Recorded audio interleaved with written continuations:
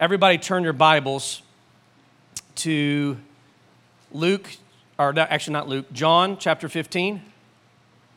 All my pages are mixed up. Just give me a second.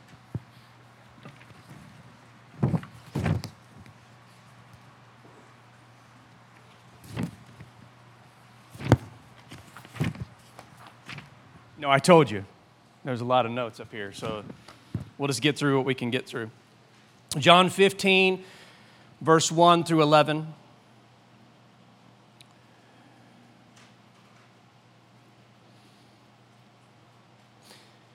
This particular text, John 15, 1 through 11, has caused a lot of controversy inside of the life of the church, between denominations, between believers, and there's a lot of confusion about exactly what this text means. And everybody has an opinion, but I want to try to extrapolate a truth from this particular text that I think is relevant for us this morning. But to be able to do that, we have to really begin to understand John, the book of John, in its entirety.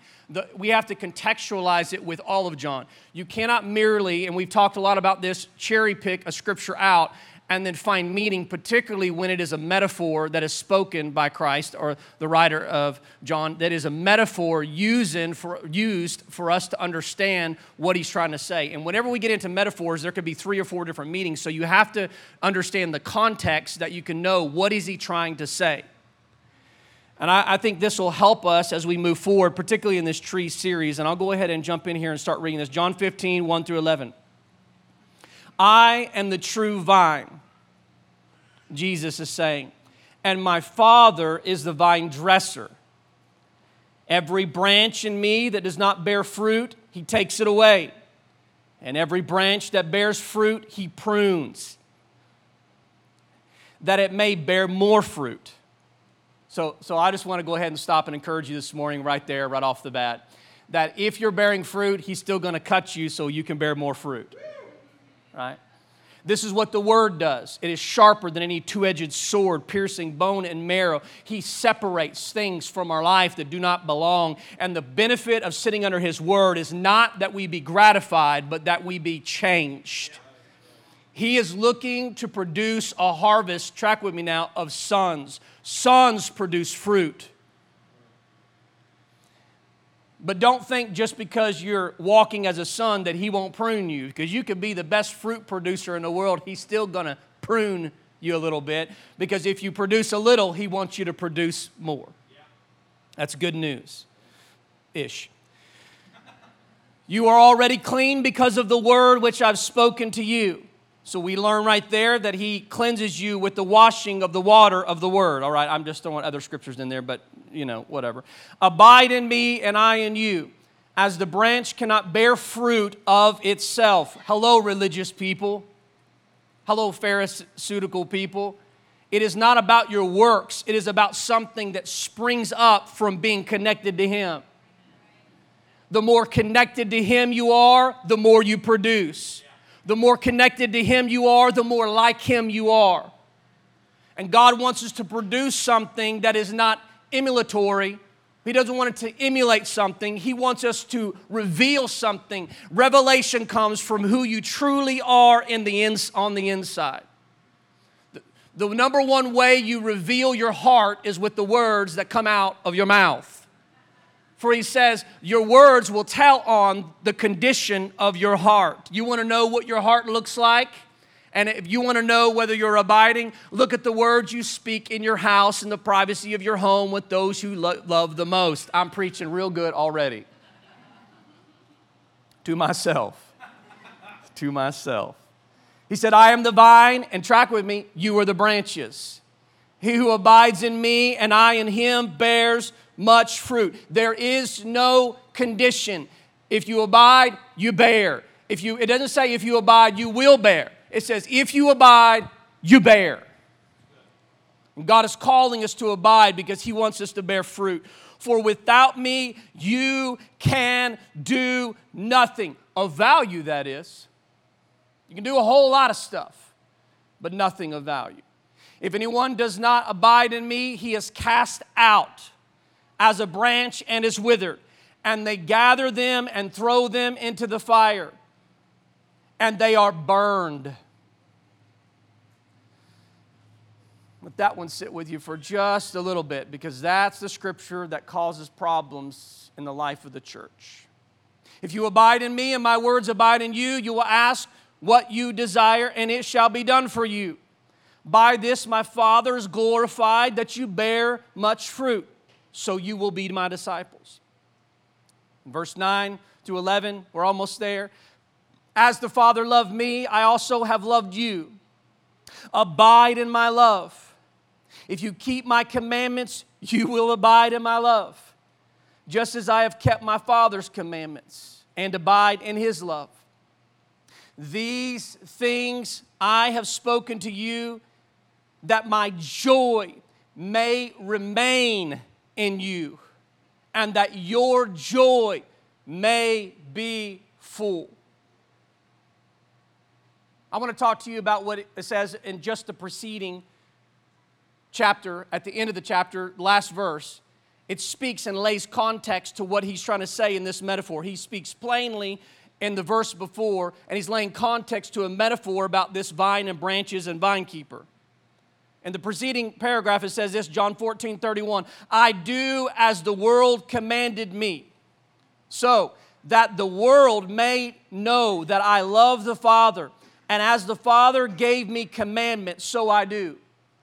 Arise, let us go from here. In other words, as Jesus comes to the last hour of his life, about to commit everything and lay it down for you and for me, he puts his entire ministry, especially the saving hours, under the command of his Father. He will only do what the Father asks him to do, and he only says what the Father tells him to say. Oh, to live this kind of life. Amen? Not only to do what the Father tells us to do and say what he tells us to say, but to be able to discern and hear his voice at all. There are many of us that are doing what he tells us to do and saying what he tells us to say because we haven't heard him in months. But he had such an abiding relationship with the Heavenly Father that he would hear and do what he told him to do. And so he's speaking and laying groundwork. So to be able to understand this story of the abiding faith of a vine and branches, you have to understand that he's saying, I have done and spoken what he's told me to do and to speak.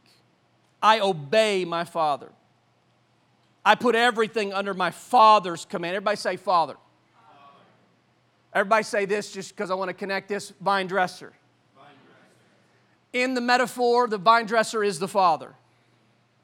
Very few sermons. Matter of fact, I have not heard very many sermons, if any. I'm not sure. I've heard a lot of sermons.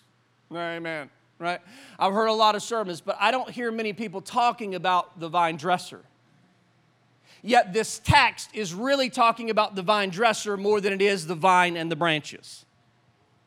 It's speaking of the work of the Father. Speaking of the vine dresser. Jesus is about to give his life. He will become the bread of life. He will become the water of life. He will become the door of life, like we talked about a few weeks ago. He will become the tree of life. He will become the vine with its saving nutrients. And the Father himself is tending to all of this in this John 15. And he is seeing to it that everything happens according to how he has planned it. Let me encourage you this morning, God has a plan for your life. And everything will happen according to how he has planned it. That is from the youngest person in this house to the oldest person in this house. How many of you young people in here today see some old people around you? There's some older people raising your hand. You ain't that young. Dream on, baby, dream on. Dream on, Tim, dream on. We're young at spirit, right?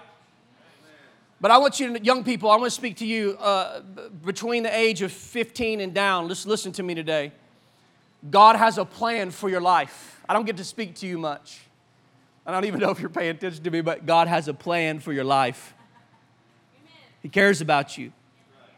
There are going to be some young people whenever you go back to school. We don't know. You may never go back. And you're like, yes, but when you go back to school, that there are kids that are your friends. They have a plan for your life. Listen to me. Your parents, as much as they love you, and as much as they don't want to disturb you, they have a plan for your life. Oh, come on now. Some of us have been a product of us living up to what our parents failed to do. And our parents are pushing us to complete what they can never complete on their own. I'm preaching real good right there. That'll preach.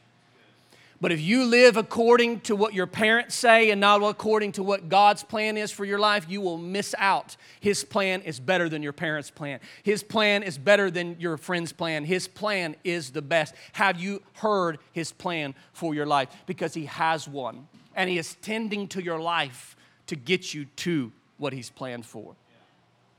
Some of you can get there a lot quicker. You don't have to wander around and suffer a little while and go all over the place and go all over the map, and finally He gets you back. Just listen, just do His plan, and you'll save yourself a lot of heartache. Old people in here, am I preaching right now? Just do what the Lord says to do, and you'll get there quicker. Oh, man.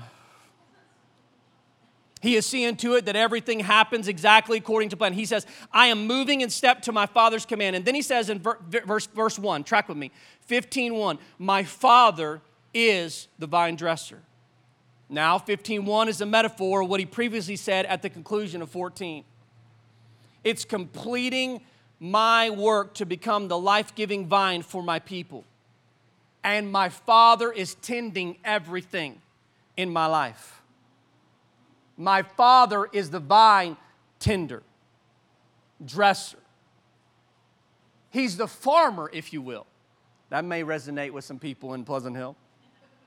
And He's watching over the vine and its branches to see to it that everything will be accomplished now and as more people attach to the vine. He is the dresser of the vine. Now, it's important for us to understand that metaphors are limited in their meaning. The moment you begin to broaden a metaphor and you don't contextualize it to know exactly what Jesus is speaking to, you can take out 15 different meanings that Jesus never intended to talk about. All right? This is important for us as we learn His Word. I know this is very teaching this morning, but we need this for where I'm going the next couple weeks, and I'll preach and spit and all that stuff later. But we need this right now.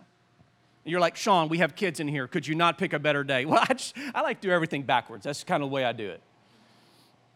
Now, metaphors are limited to meaning. The moment you broaden a metaphor beyond what it's intended to say, it starts saying wrong stuff. Let me illustrate this in verse 10. Let's look at verse 10. I think they have it up there. I'm scared to look back. If you keep my commandments, you will abide in my love, just as I have kept my Father's commandments and abide in His love. So Jesus in this particular text is comparing our abiding in His love to His abiding in the Father's love. But the vine doesn't abide in the vine dresser or the farmer or the tender.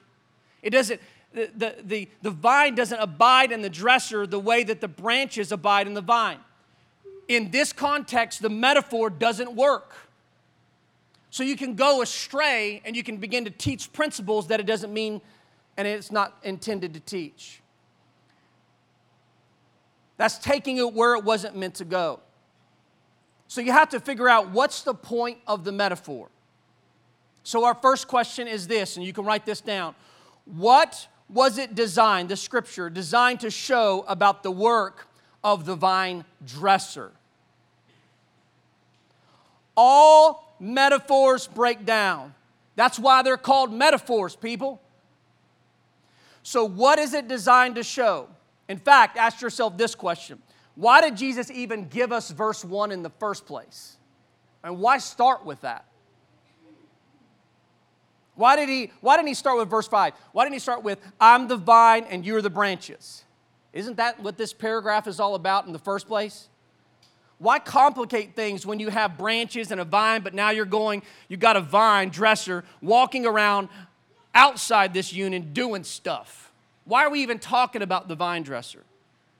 Well, all of this text is not explained by I am the vine and you're the branches. It is started with there's a vine dresser doing work to help the vine and the branches. Let us go to verse 2. Verse 2 says, every branch in me that does not bear fruit, my Father, the vine dresser, takes away.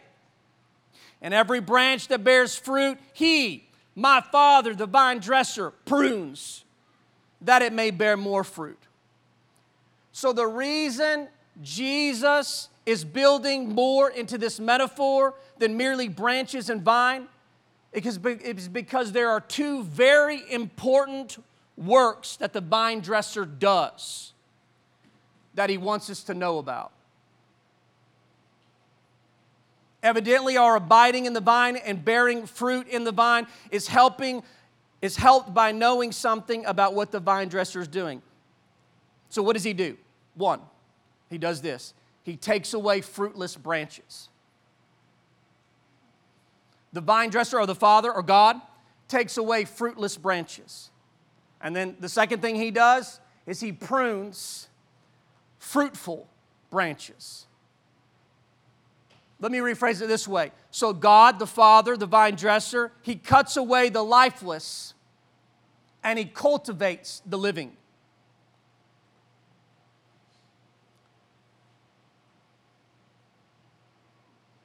He destroys, track with me, yeah, I said it.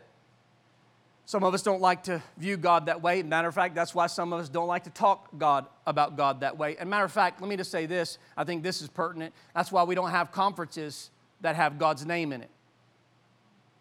It's because we're uncomfortable with that part of the Godhead. Track with me. But God has a role to play in our life. And the reality is that us as believers, we want Jesus and we want the Holy Spirit, but forget God.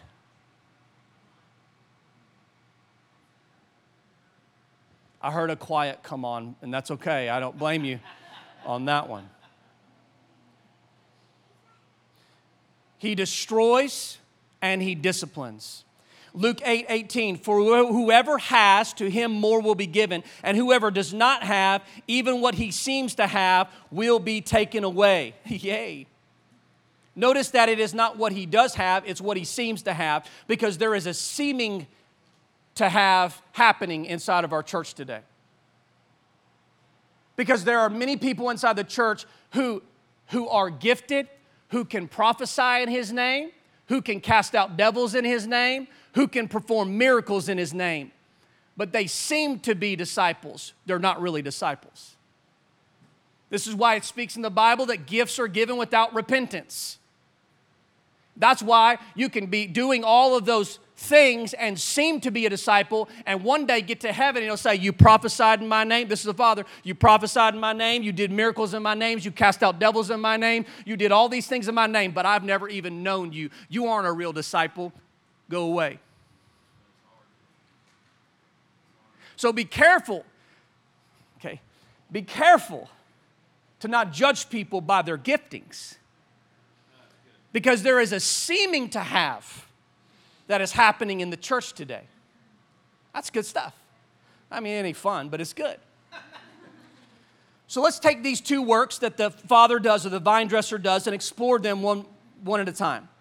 These two Father works that are performed in the vineyard, outside the union of Jesus and the branches. It's outside the union. Let's look at that work, because that work's important too. And He does all of this work. You know why He does it? For the sake of the union of us connected to Jesus. It's for the sake of that union that the Father moves. And let's ask, what are they and how do they help us? Verse 2, every branch in me that does not bear fruit, He, the vine dresser, my Father, takes away. I call it cutting away. He cuts it away. It is a destroying. You're like, Sean, why do you have to be so toxic in your word choices? It's because that's what it is. He cuts it away and he destroys it. Why use the word destroy? I'm glad you asked. Let's look at verse 6. If anyone does not abide in me, he is cast out as a branch and he's withered. It's bad enough that you're going to cut me off, cast me out, bundle me up, and throw me in the fire, but now you have to let me sit there till I wither. And they gather them and throw them into the fire, and they are burned. Listen, this does not come out of the blue. This warning, this horrible warning does not come from nowhere. It is an extension of verse 2. My Father cut them off and threw them there, and they are bundled up and taken to the fire. So what do we learn from that? We learn that his first work is judgment, and his first work is destruction. If anyone does not abide in me, he casts out the branch that's withered, and they gather them and throw them in the fire, and they are burned. So the first work of the vine dresser is judgment. Some of it now, all of it at the end of the age. Come on now. I don't know. I've experienced a little bit of his chastisement as a father here now. Am I preaching yet? Or can you at least admit that our Father has chastised us a little bit? Have you come to Sunday? Hello? He'll chastise us now, and he will judge at the end of the age. Thank goodness we're in Christ Jesus. Let me just don't freak out yet. I'm going somewhere. I see some of you like getting itchy in your seat, and it's going to be okay. It's going to be okay. It doesn't come out of the blue, this warning. My Father cut them off and threw them there, and they're bundled up and taken to the fire. So I say, his first work is judgment. It said, if anyone does not abide in me, he casts them out, and they are burned. So this raises a problem that we need to explore this morning. Here's the question, write this down. Can a branch or a believer have eternal life, be living in union with Jesus, abiding in him, and then somewhere in their Christian walk be lost and burned? This is what is taught in many churches.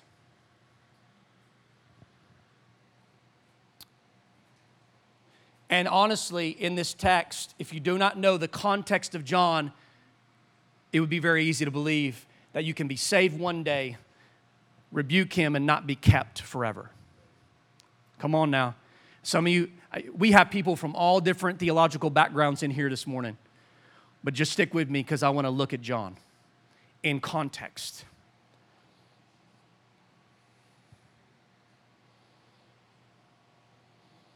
When I was in college, I had begun a journey because I grew up in a denomination that believed, like literally every night I would kneel down by my bed. I wasn't a big prayer, but I would pray this prayer. Lord, don't send me to hell because I am a sinner. And I sinned today, and I would just try to list all my sins. And I'd be like, and I'd go to bed. I'd go to bed scared that I would die in the middle of the night and go straight to the pits of hell. Because my denomination taught that at any waking moment, you could lose what you had found. So I began this journey, and in my personal, weak, feeble-minded ways and trying to theologically understand, I was like, I don't have to, God doesn't want me to live in fear like this kind of fear of sin. He wants me to live in fear of him, but not fear of sin. And so I was like, you know what? And so I was Wesleyan, man. I was not Calvinist. But I began this journey, and as I opened up his word, I was like, eternal security, that's my bag. I like that. And then I went to college, and I read this book called this. You can read it for your edification, but I'm not endorsing this book. I'm against this book now, and I'm going to try to prove this. But there's this book called Life in the Sun by Robert Schenck. And it wrecked me to the core. It wrecked me to the core. I believe from the deepest part of my soul, at that point that I read that in Eternal Security, The book said this: there is no such thing as eternal security. And he based the entire book of Life in the Son on verse 2. John 15, verse 2. Says this, after all, it really does say this in this verse: every branch in me that does not bear fruit, he takes away. It's a branch in me that he takes away and burns up. So does that mean that you can have union with Christ that is not permanent? It exists a little while and then it doesn't exist anymore?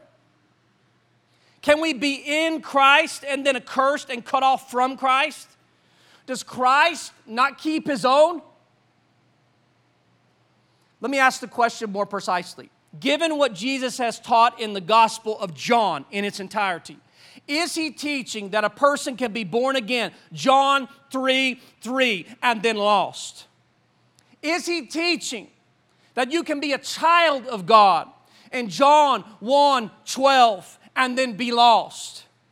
Is he teaching that you can be one of God's sheep in John 10:16 and then not be a sheep anymore? I've gone through puberty, but sometimes it just cracks. I don't know. The answer, I believe this morning, and this is important because this lays the groundwork for where we're going. I believe the answer to that is no. And Jesus is laboring in the Gospel of John to say no. So how do we get it so wrong in the church?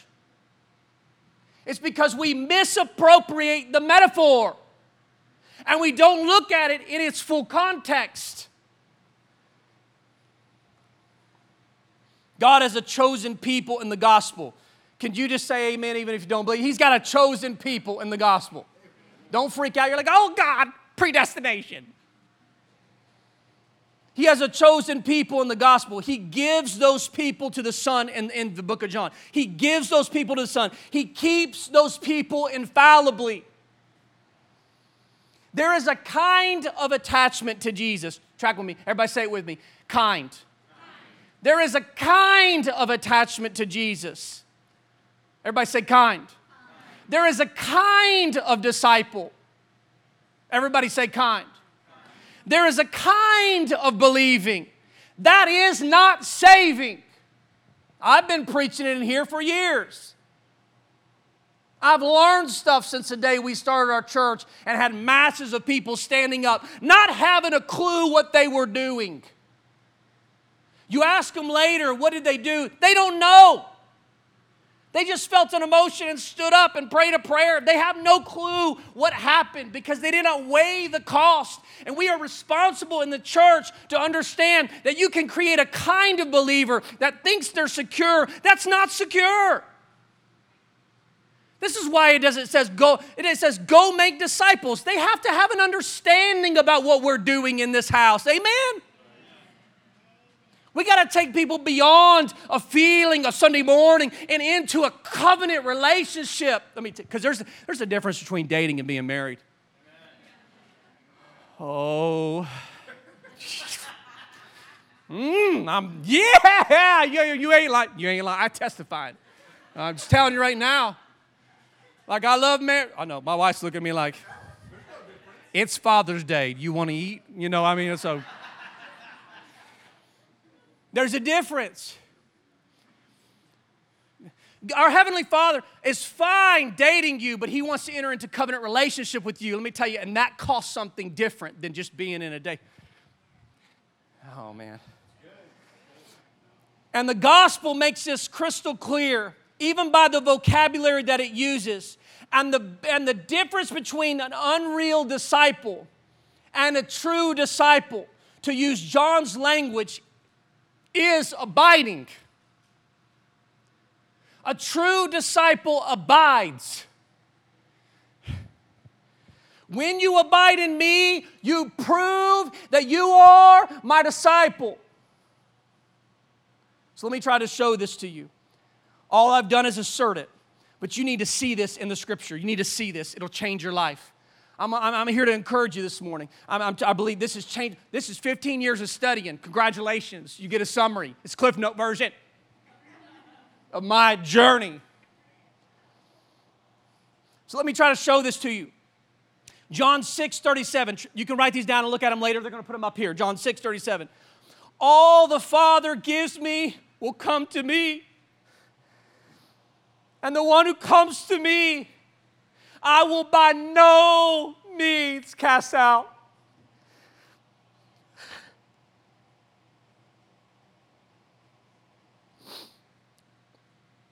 John 6:39, I don't know, I can't see. This is the will of the Father who sent me, that of all He's given to me, I should lose nothing, but should raise it up on the last day. How many of you feel encouraged in here this morning? Amen, that's good news. Now you have to read this metaphor. Reading the whole book of John. What's wrong with pastors today? I am one. I know I've said some dumb stuff up here, so I've actually had to go back and correct what I've said because I learned what I said was not properly what I should have said. In other words, God has a people that before they come to Jesus, John 17:6, they were yours. You gave them to me. That's why they come. And they all come. John 6:37. All that the Father gives me will come to me, and the one who comes to me, I will by no means cast out. I will lose nothing of all that the Father gives me. Not one branch will I lose. John 10:27. My sheep hear my voice, and I know them, and they follow me. Track with me. That's how you know they're sheep. They follow the shepherd. If they are not sheep, they cannot believe. Listen to me today.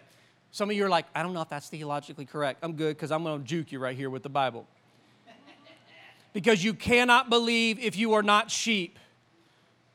That's a quote from a scripture, John 10:26. But you do not believe because you are not sheep, as I said to you.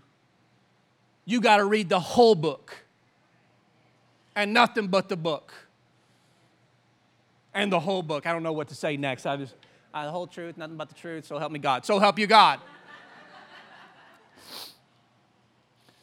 But all the sheep believe, they all come, and when they come, I gave them eternal life. They will never perish. No one will snatch them out of my hand. I am the vine dresser. He doesn't cut off any of his own. He gave them to me, Jesus says. These are the strongest possible statements of security or eternal security the Father gives to a son. Oh, track with me now. It's a son. It's a son. It's not a blade. It's not a stalk. It's a son. It's a son. He's looking for sons. These are people that bear fruit because a good branch bears fruit. It bears. Are you with me? It bears. It doesn't seem to bear. It bears. It bears fruit. That's what a son is. I will lose nothing of all that He's given me, but raise it up on the last day. So let's go back to verse 2. Let's go back to verse 2. Every branch in me that does not bear fruit, He takes away. He cuts off, throws in a bundle and into the fire. So who is that? Who is that? Who's those bundles? Who's that branch? The key is to realize that in the Gospel of John, it is made clear that there are believers who are not true believers. There are disciples that are not true disciples. And there is a chosen 12, one of whom is the devil. And Jesus knew it when He chose him, and He knew it when He brought him into the fellowship with the vine, to be empowered by the vine, to be empowered to do miracles by the vine, to be empowered to go and make disciples by the vine. to go out and do nightly works in the name of the vine. Judas. Here are a few examples in John about believers, false believers, disciples, false disciples, and Judas. John 8:30 through 31, and he spoke these words, false believer, and many believed in him.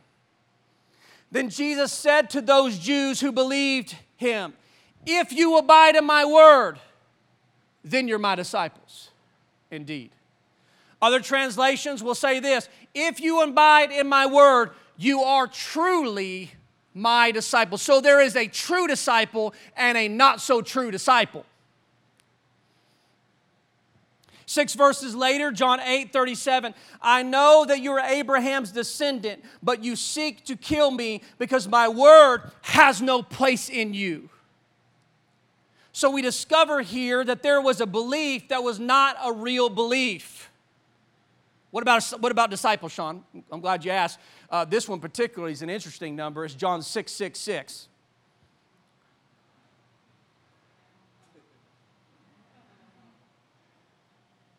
You're like, don't get into all that numerology. Well, it's just interesting. I don't know. Maybe it's a coincidence. Not. So this is what a fake disciple looks like. From that time, many of his disciples went back and walked with him no more. Track with me, because it was a hard word. You know why we can't tell? And why God's having a hard time cutting off the fake disciples, the fake branches, the fake believers, is because we don't preach a hard word no more. We preach a word that makes everybody feel welcome. And I want you to know we got some dead branches killing the branches that are alive on the vine because they're sucking nutrients out of what God is. You don't have to like it. It's just the way I feel about it. And we need to begin to preach a hard word. If everybody is still with you that started with you, you probably aren't preaching the kingdom message. Or you're probably a butthead. But anyway, nonetheless, right? Okay. They were disciples. They were disciples. Track with me. In this text, they were disciples.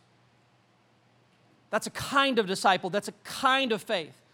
So Jesus says, if you abide in my word, you're my disciples indeed. Or if you abide in my word, you're truly my disciples. There are disciples and there are true disciples. There are believers and there are true believers. There are the 12 and there are a true 12. John 6:64, but there are some of you who do not believe. For Jesus knew from the beginning who they were who did not believe. Track with me. Jesus knew from the beginning who they were that did not believe and who would betray them. So my answer, I'm almost done. So my answer to the question, can a person be born again and be lost? Can a person be a child again and be lost? Can a person be one of Christ's sheep and be lost?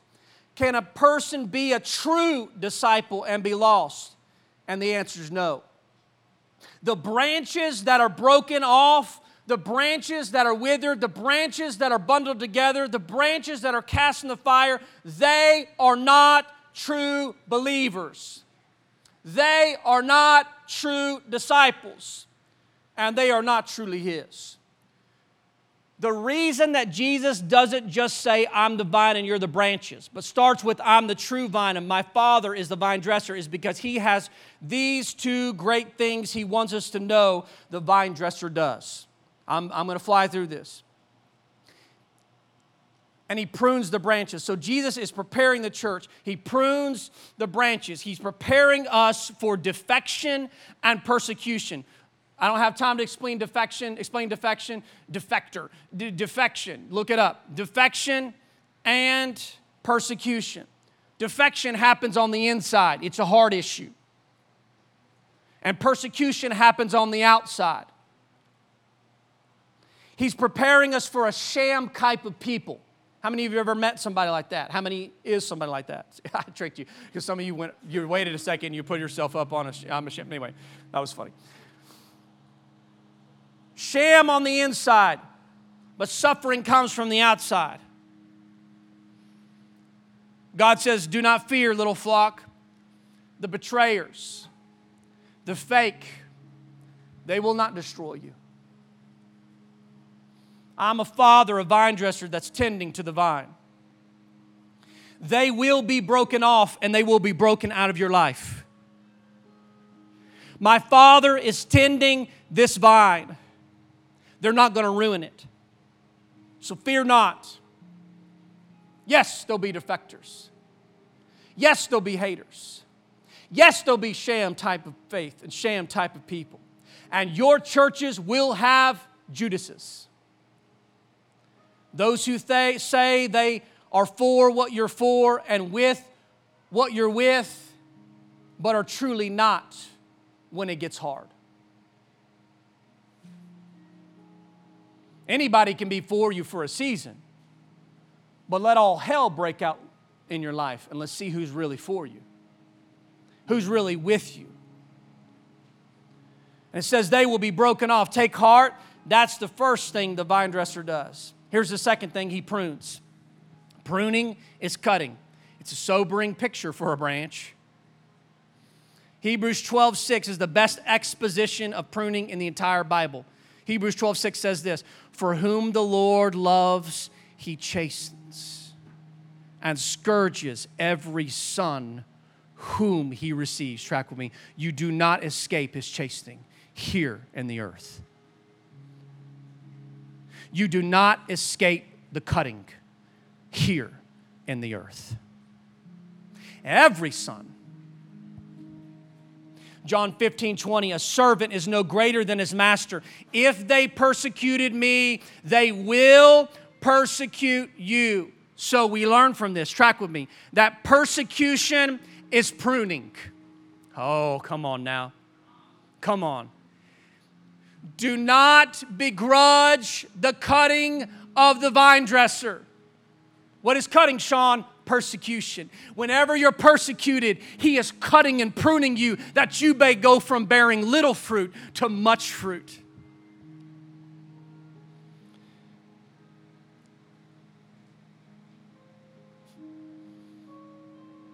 That's what Jesus wants the vine dresser, sees the vine dresser does. He judges and he disciplines. Here's the new thing.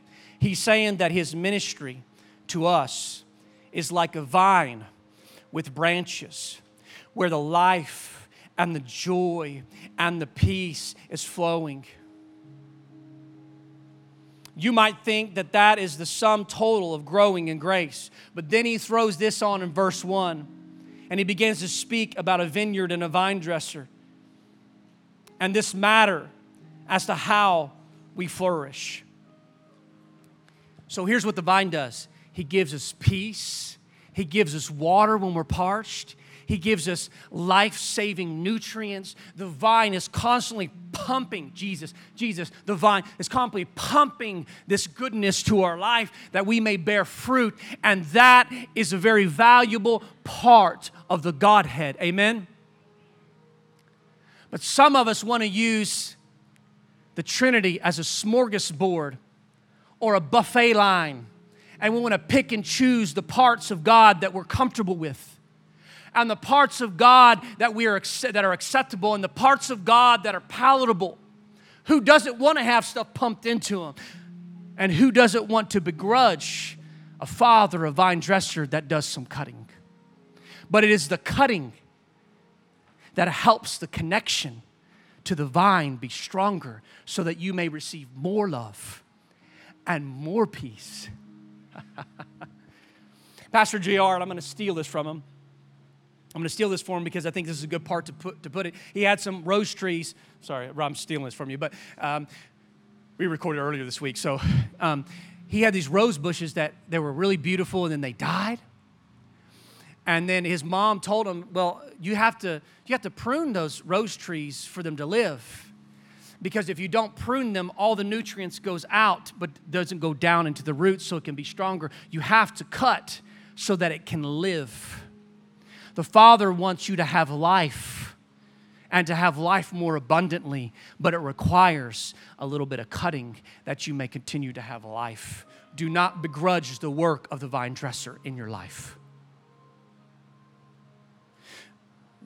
I know I'm over time. Can I just have a few more minutes? Just what does that look like, Sean? Because let me put this to you in a way that's practical. I have people that because they are made new in Christ, that will refuse to take a good self-look at themselves. And they're always, listen, it's good to be happy, but it's not good to lie about being happy. It's good to have joy, but it's not good to pretend like you have joy. There is a true joy that comes from the Lord. And part of the cutting is not begrudging when God begins to show and reveal to us that we have we have a deficit of joy. And sometimes our words push us away from what God is trying to cut out of our life. We've got to be honest about where we don't begrudge the work of the Heavenly Father. He's working on the outside. We need to love His vine dresser work in spite of the pain that it causes us. And to encourage you, vine dresser does more than just cut. He tends, he waters, he does whatever it takes. He does whatever it takes. He does whatever it takes so that we might bear fruit. This is my final scripture, and I'm done. And I'm sweating, and I'm stressed that I wouldn't be able to get through it. But here it is. Luke 13, 6 through 9 says this. And he began telling this parable.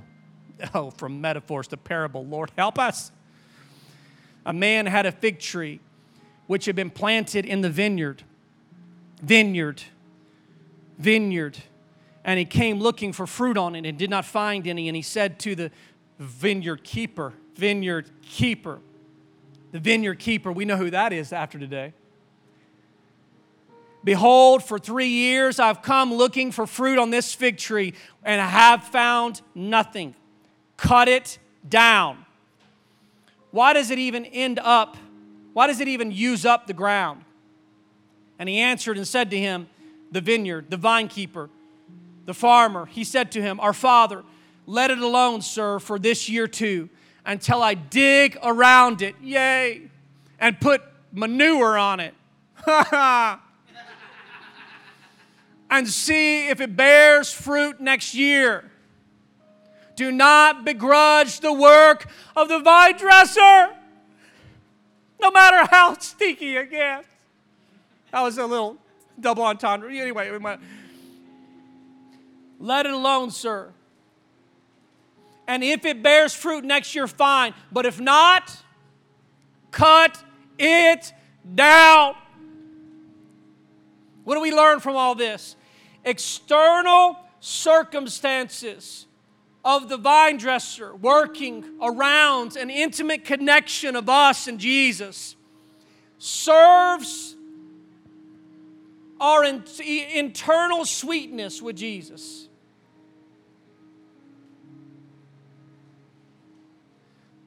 That's why the metaphor includes the vine dresser. Because what he does on the outside serves our connection to the vine in Christ. This is important. You got to have it all. You're like, well, where's the Father? Oh, we see the Father, Sean. We see the Son. Where's the Holy Spirit? The Holy Spirit is the water that goes through the vine. Come on now. Into like a wellspring of life. That wellspring of life or water came out of Jesus and went into you, the point you believed.